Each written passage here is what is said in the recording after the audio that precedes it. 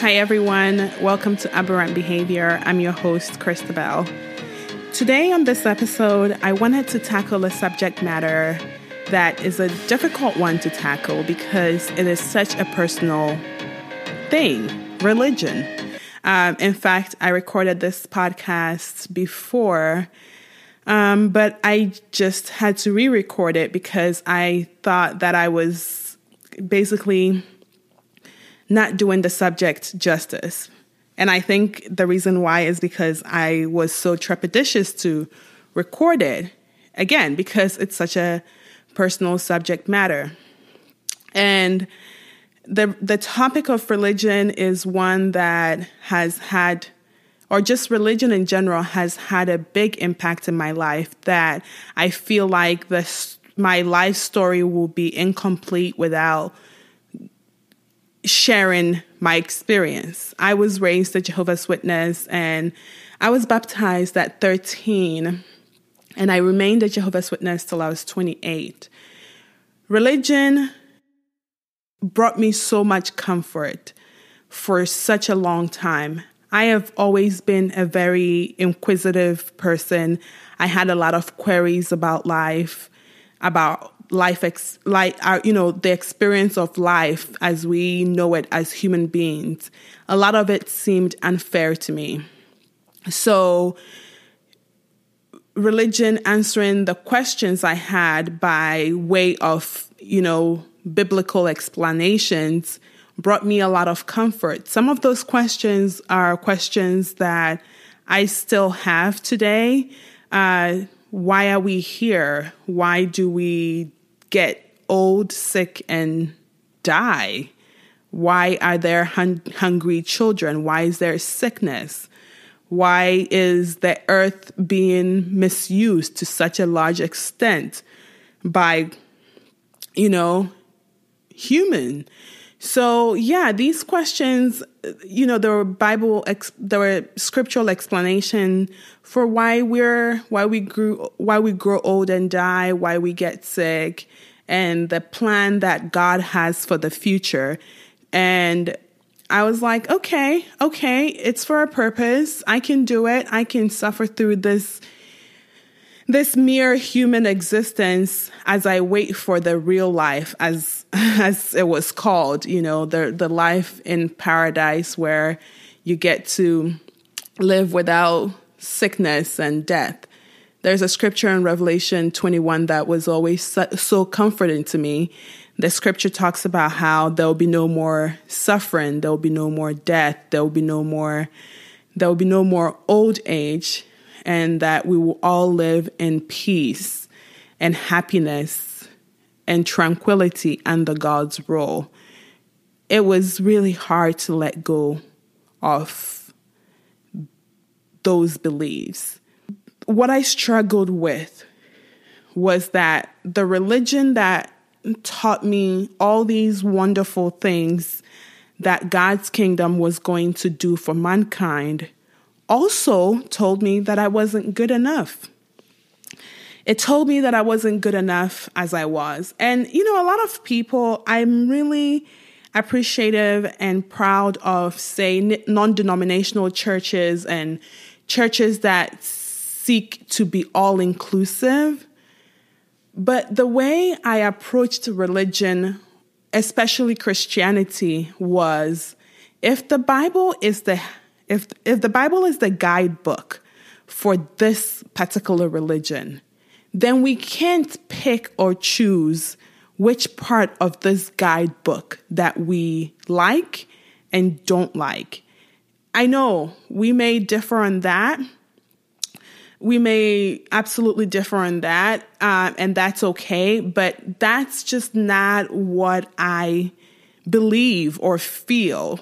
So while I know there are churches today who are all accepting of homosexuality and love is love and we welcome everyone and we like you just as you are because God loves you just as you are, it never really resonated with me, and it still doesn't resonate with me because the scriptures make it clear, and not just the Old Testament, but the New Testament makes it clear that homosexuality is considered a sin in the Christian doctrine. It makes it clear that if you're someone who is practicing homosexuality, you will not inherit God's kingdom. So the reason why when I left religion, I felt like I had to give it all completely up. As far as Christianity is concerned, I had to give it all completely up because I couldn't read the scripture in 2 Corinthians chapter 6 that says homosexuals will not inherit God's kingdom and just skip a few books later in Revelation 21 that describes what everlasting life is supposed to be like, how wonderful everlasting life is supposed to be like, and just say, okay, no, I don't believe the 2 Corinthians, I choose not to accept the 2 Corinthians scripture, but I choose to accept the Revelation scripture because that brings me joy and the 2 Corinthians brings me pain. I couldn't reconcile both worlds. So to me, on my journey of self-discovery and self-acceptance, if I had to make the choice between being myself, loving myself fully in this world that I am inhabiting, that I know, and a future world that is out there possibly, I decided to choose here and now. It was a really hard decision, and I didn't get to that decision lightly, and I didn't get to that decision on my own, really. I think I had already been in therapy for a year before I came out. I had been in therapy for a year before I said, I can't reconcile me living as a gay woman with me going to church every Sunday, where I hear that being a gay woman was a sin I needed to repent from. I could not reconcile both things. And so I made the decision to give it all up altogether. So of course, the questions that the Bible answered for me and had been answering for me for 28 years of my life, those questions I had to basically find new answers to. I had to discover for myself what I believed without using the Bible as my guidebook. I think the Bible has many great aspects to it, like the Sermon on the Mount that Jesus gave was such a beautiful sermon. It's such a beautiful sermon on acceptance and love and just living in harmony in a community, helping each other. So that's such a beautiful sentiment expressed in the Bible. However, when I got to an understanding that my decision or my life, the person I am within me, the person I did not choose to be, which is this person who loves women, who wants to build a life with a woman, who wants to grow a family with a woman, will never be fully accepted within my church, or also would not be fully accepted by the Bible. Even if I moved churches to another church that accepted homosexuality, in my head, as long as they used the Bible still as their guidebook, I just could never feel accepted. So it was almost like I had a midlife crisis. Or a quarter life crisis at 28, 29, where I had to begin to look to myself for answers. And this is something that I even struggled with, because it was like I have been taught for so long not to trust my own thoughts. I think there's a scripture in James that talks about the human heart is deceitful, that you cannot trust your heart. So how could I suddenly begin to trust that what I felt within me, what I now know as intuition and innate knowing, if I couldn't trust that, what was left for me? So yeah, it was a pretty painful period in my life, because as I predicted, when I came out, I lost all my family and friends. Yes, Jehovah's Witnesses are a little bit stricter when it comes to enforcing these biblical mandates, such as do not associate with people who do not serve God as they serve him. They're pretty strict in enforcing those mandates. So yes, I lost most of my friends and my family, which essentially was mostly my mom, and she's a devout Jehovah's Witness, told me she has never been disappointed more in her life than when I came out. In fact, actually, when I married my wife, she told me that she had never felt such depression as she felt when she saw my wedding pictures. So it wasn't just in my head that they were going to reject me. It actually happened. So not only did I not have the religion that I had come to rely on for so long, I didn't have my friends, and I barely had my family. So I really had no choice but to go inward. I had to go deep within me to find out who I was, who I am underneath all the layers of conditioning, underneath my religiosity, underneath my familial expectations and societal expectations. And it's not just that I am gay, that I was gay. No, it's not just that I'm gay. It's that there was no room for me at all to live that life authentically.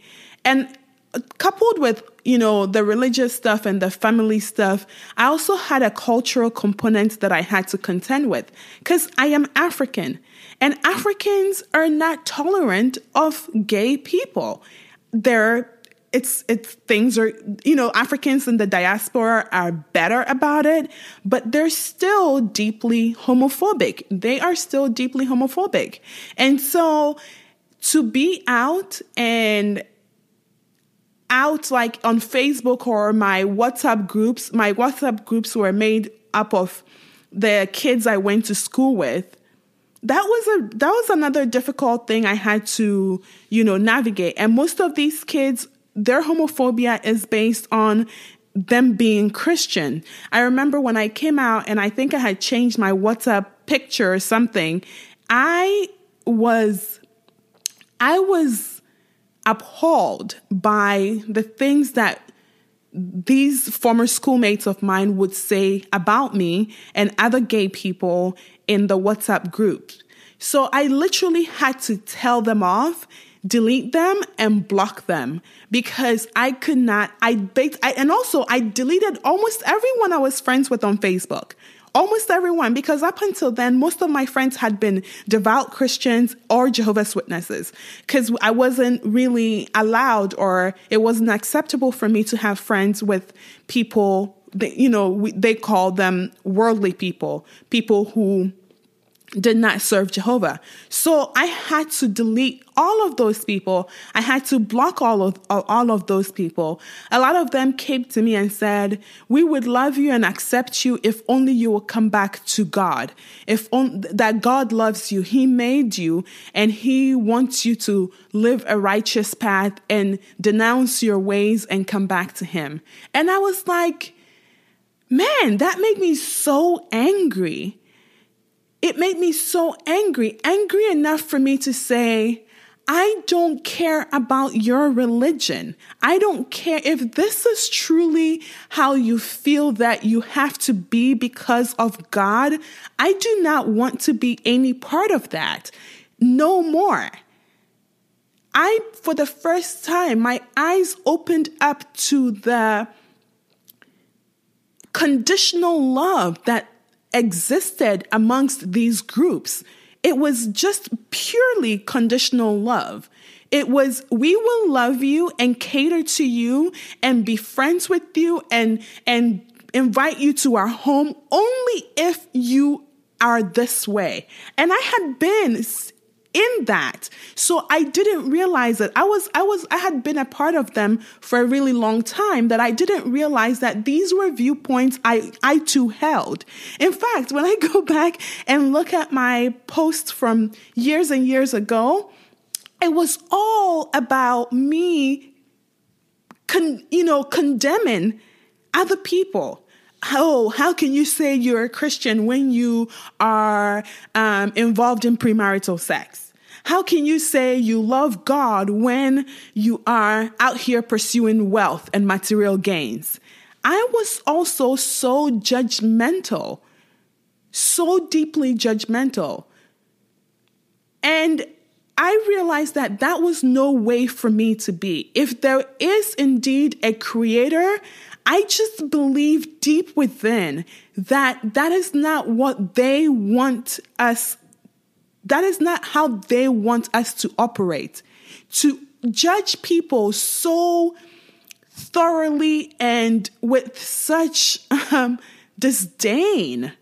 And so, yeah, I'm so grateful that I had the support of my therapist. I am so glad that I had that support, because that support enabled me to begin to do the work, to believe that I am innately worthy.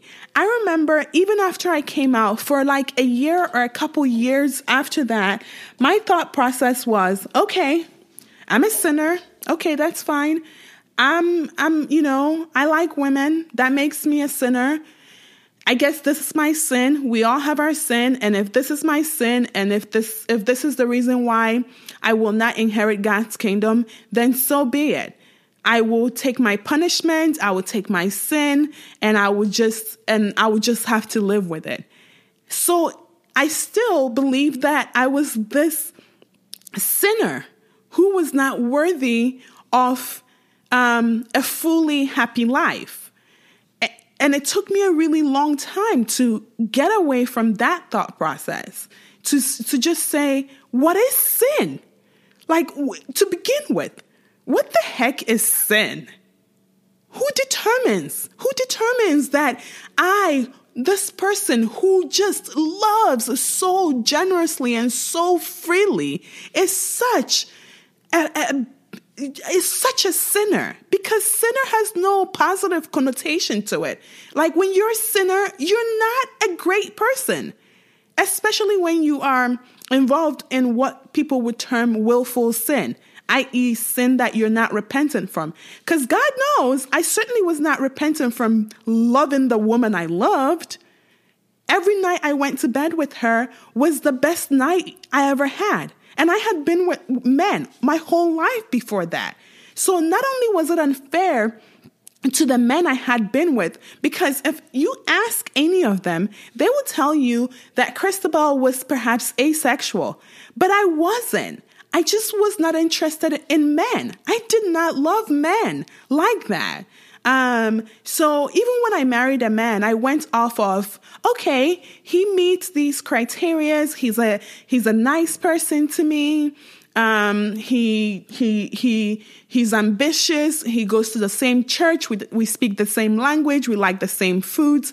These were the things I was ticking off as I was making the decision whether to marry him or not. So yeah, I just decided to stop looking at myself as this sinner who needed to basically live their life working off sin, working for approval, be it the approval of God or the approval of my mother. And when I did that, and since I have been on the journey of doing that, I have had so much peace. The things that I used to do, the harmful behavior that I used to perpetrate, the anger that was ever present that I couldn't get rid of, I'm able finally to tackle those things, to use therapy and meditation and intentional spirituality. In fact, I am the most spiritual that I've ever been. I was certainly a very good Christian by, if you're going to describe a good Christian by, do you read your Bible? Do you go to church? Are you nice to people? Do you make monetary contributions to the congregation? I was a good Christian, but I am now I am a better person than I've ever been. I live with empathy. I don't just go around judging people. I say, okay, we all have our traumas. We all have our idiosyncrasies. We all have certain conditioned behavior that we have evolved into to help us cope with our trauma and cope with life. And that is okay. I can love people. I can actually see people beyond labels. I don't just go around thinking, oh, they're gay, or I'm not supposed to associate with them because they do this or they do that or they do that. I can just see people as people who have their own struggles and who, as much as I do, and we're all just trying to figure it out together. And this outlook on life was something religion did not give me. It was only through the work that I decided to do on myself. It was only through intentionality was I able to get to a place where I can love myself in order to love other people. And I'm so grateful for that journey. I'm not saying that this is the journey anyone else has to take.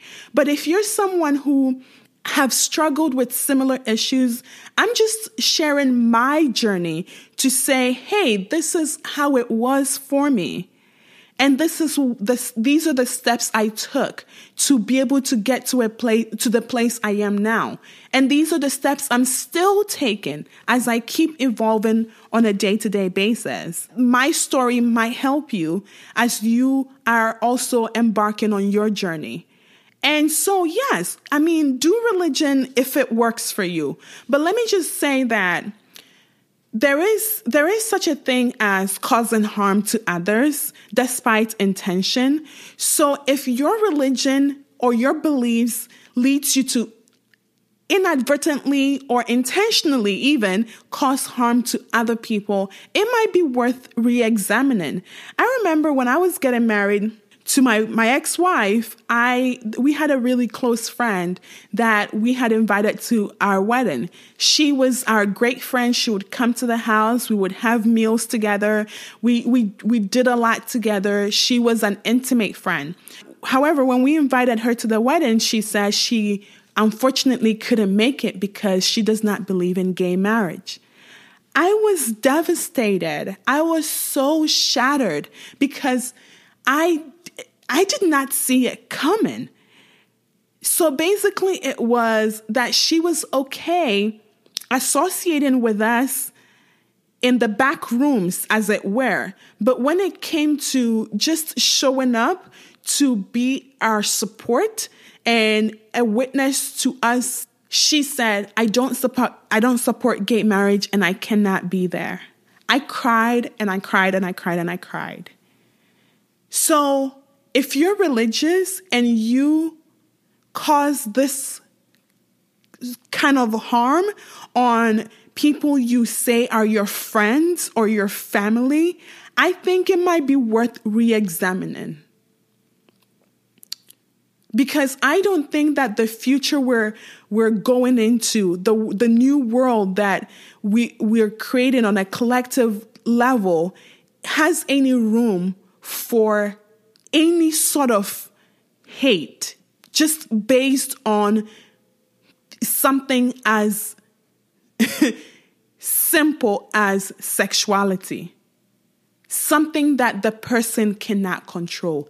If you're raising children and telling them that the worst thing that they can be is to be gay, and you're doing this because you feel like you have to do this in order to inherit God's kingdom or in order to be found favorable in the eyes of God, I would ask you to reconsider that viewpoint. The worst thing that can happen to your kid, one of the worst things that can happen to your kid is them killing themselves because they feel like you will not accept them if they were gay. And no, telling your kid that it's okay if they're gay will not make them gay. Just going to let you know that in case you did not know, it's not just a matter of exposure. In fact, it's not a matter of exposure at all. You either like same-sex people or you don't. It is so innate and has nothing to do with how many times you told them it's okay and you love them regardless of who they love. And so that's really what I wanted to talk about, because fortunately, I'm in a better place now. I am consistently growing. I'm deepening my practice. My spirituality is deepening with each passing day. I can truly, fully trust myself more than I ever have. I do not believe that I'm innately flawed. I do not believe that I have to earn love. I believe in unconditional love. As far as like things that people can't control, like sexuality, it has no impact on their worthiness or their lovability. And if you're someone who is trying to make that journey to a place where you can be accepting of yourself and others, I suggest therapy. I suggest reading, looking for books and articles that can help you begin to do the work. I suggest meditation and journaling. I'm going to put some resources in the description box of ways that you can perhaps begin to take the journey if it's something that you're called to do. Well, I love you. I'm excited for your journey. I'm excited to hear and see.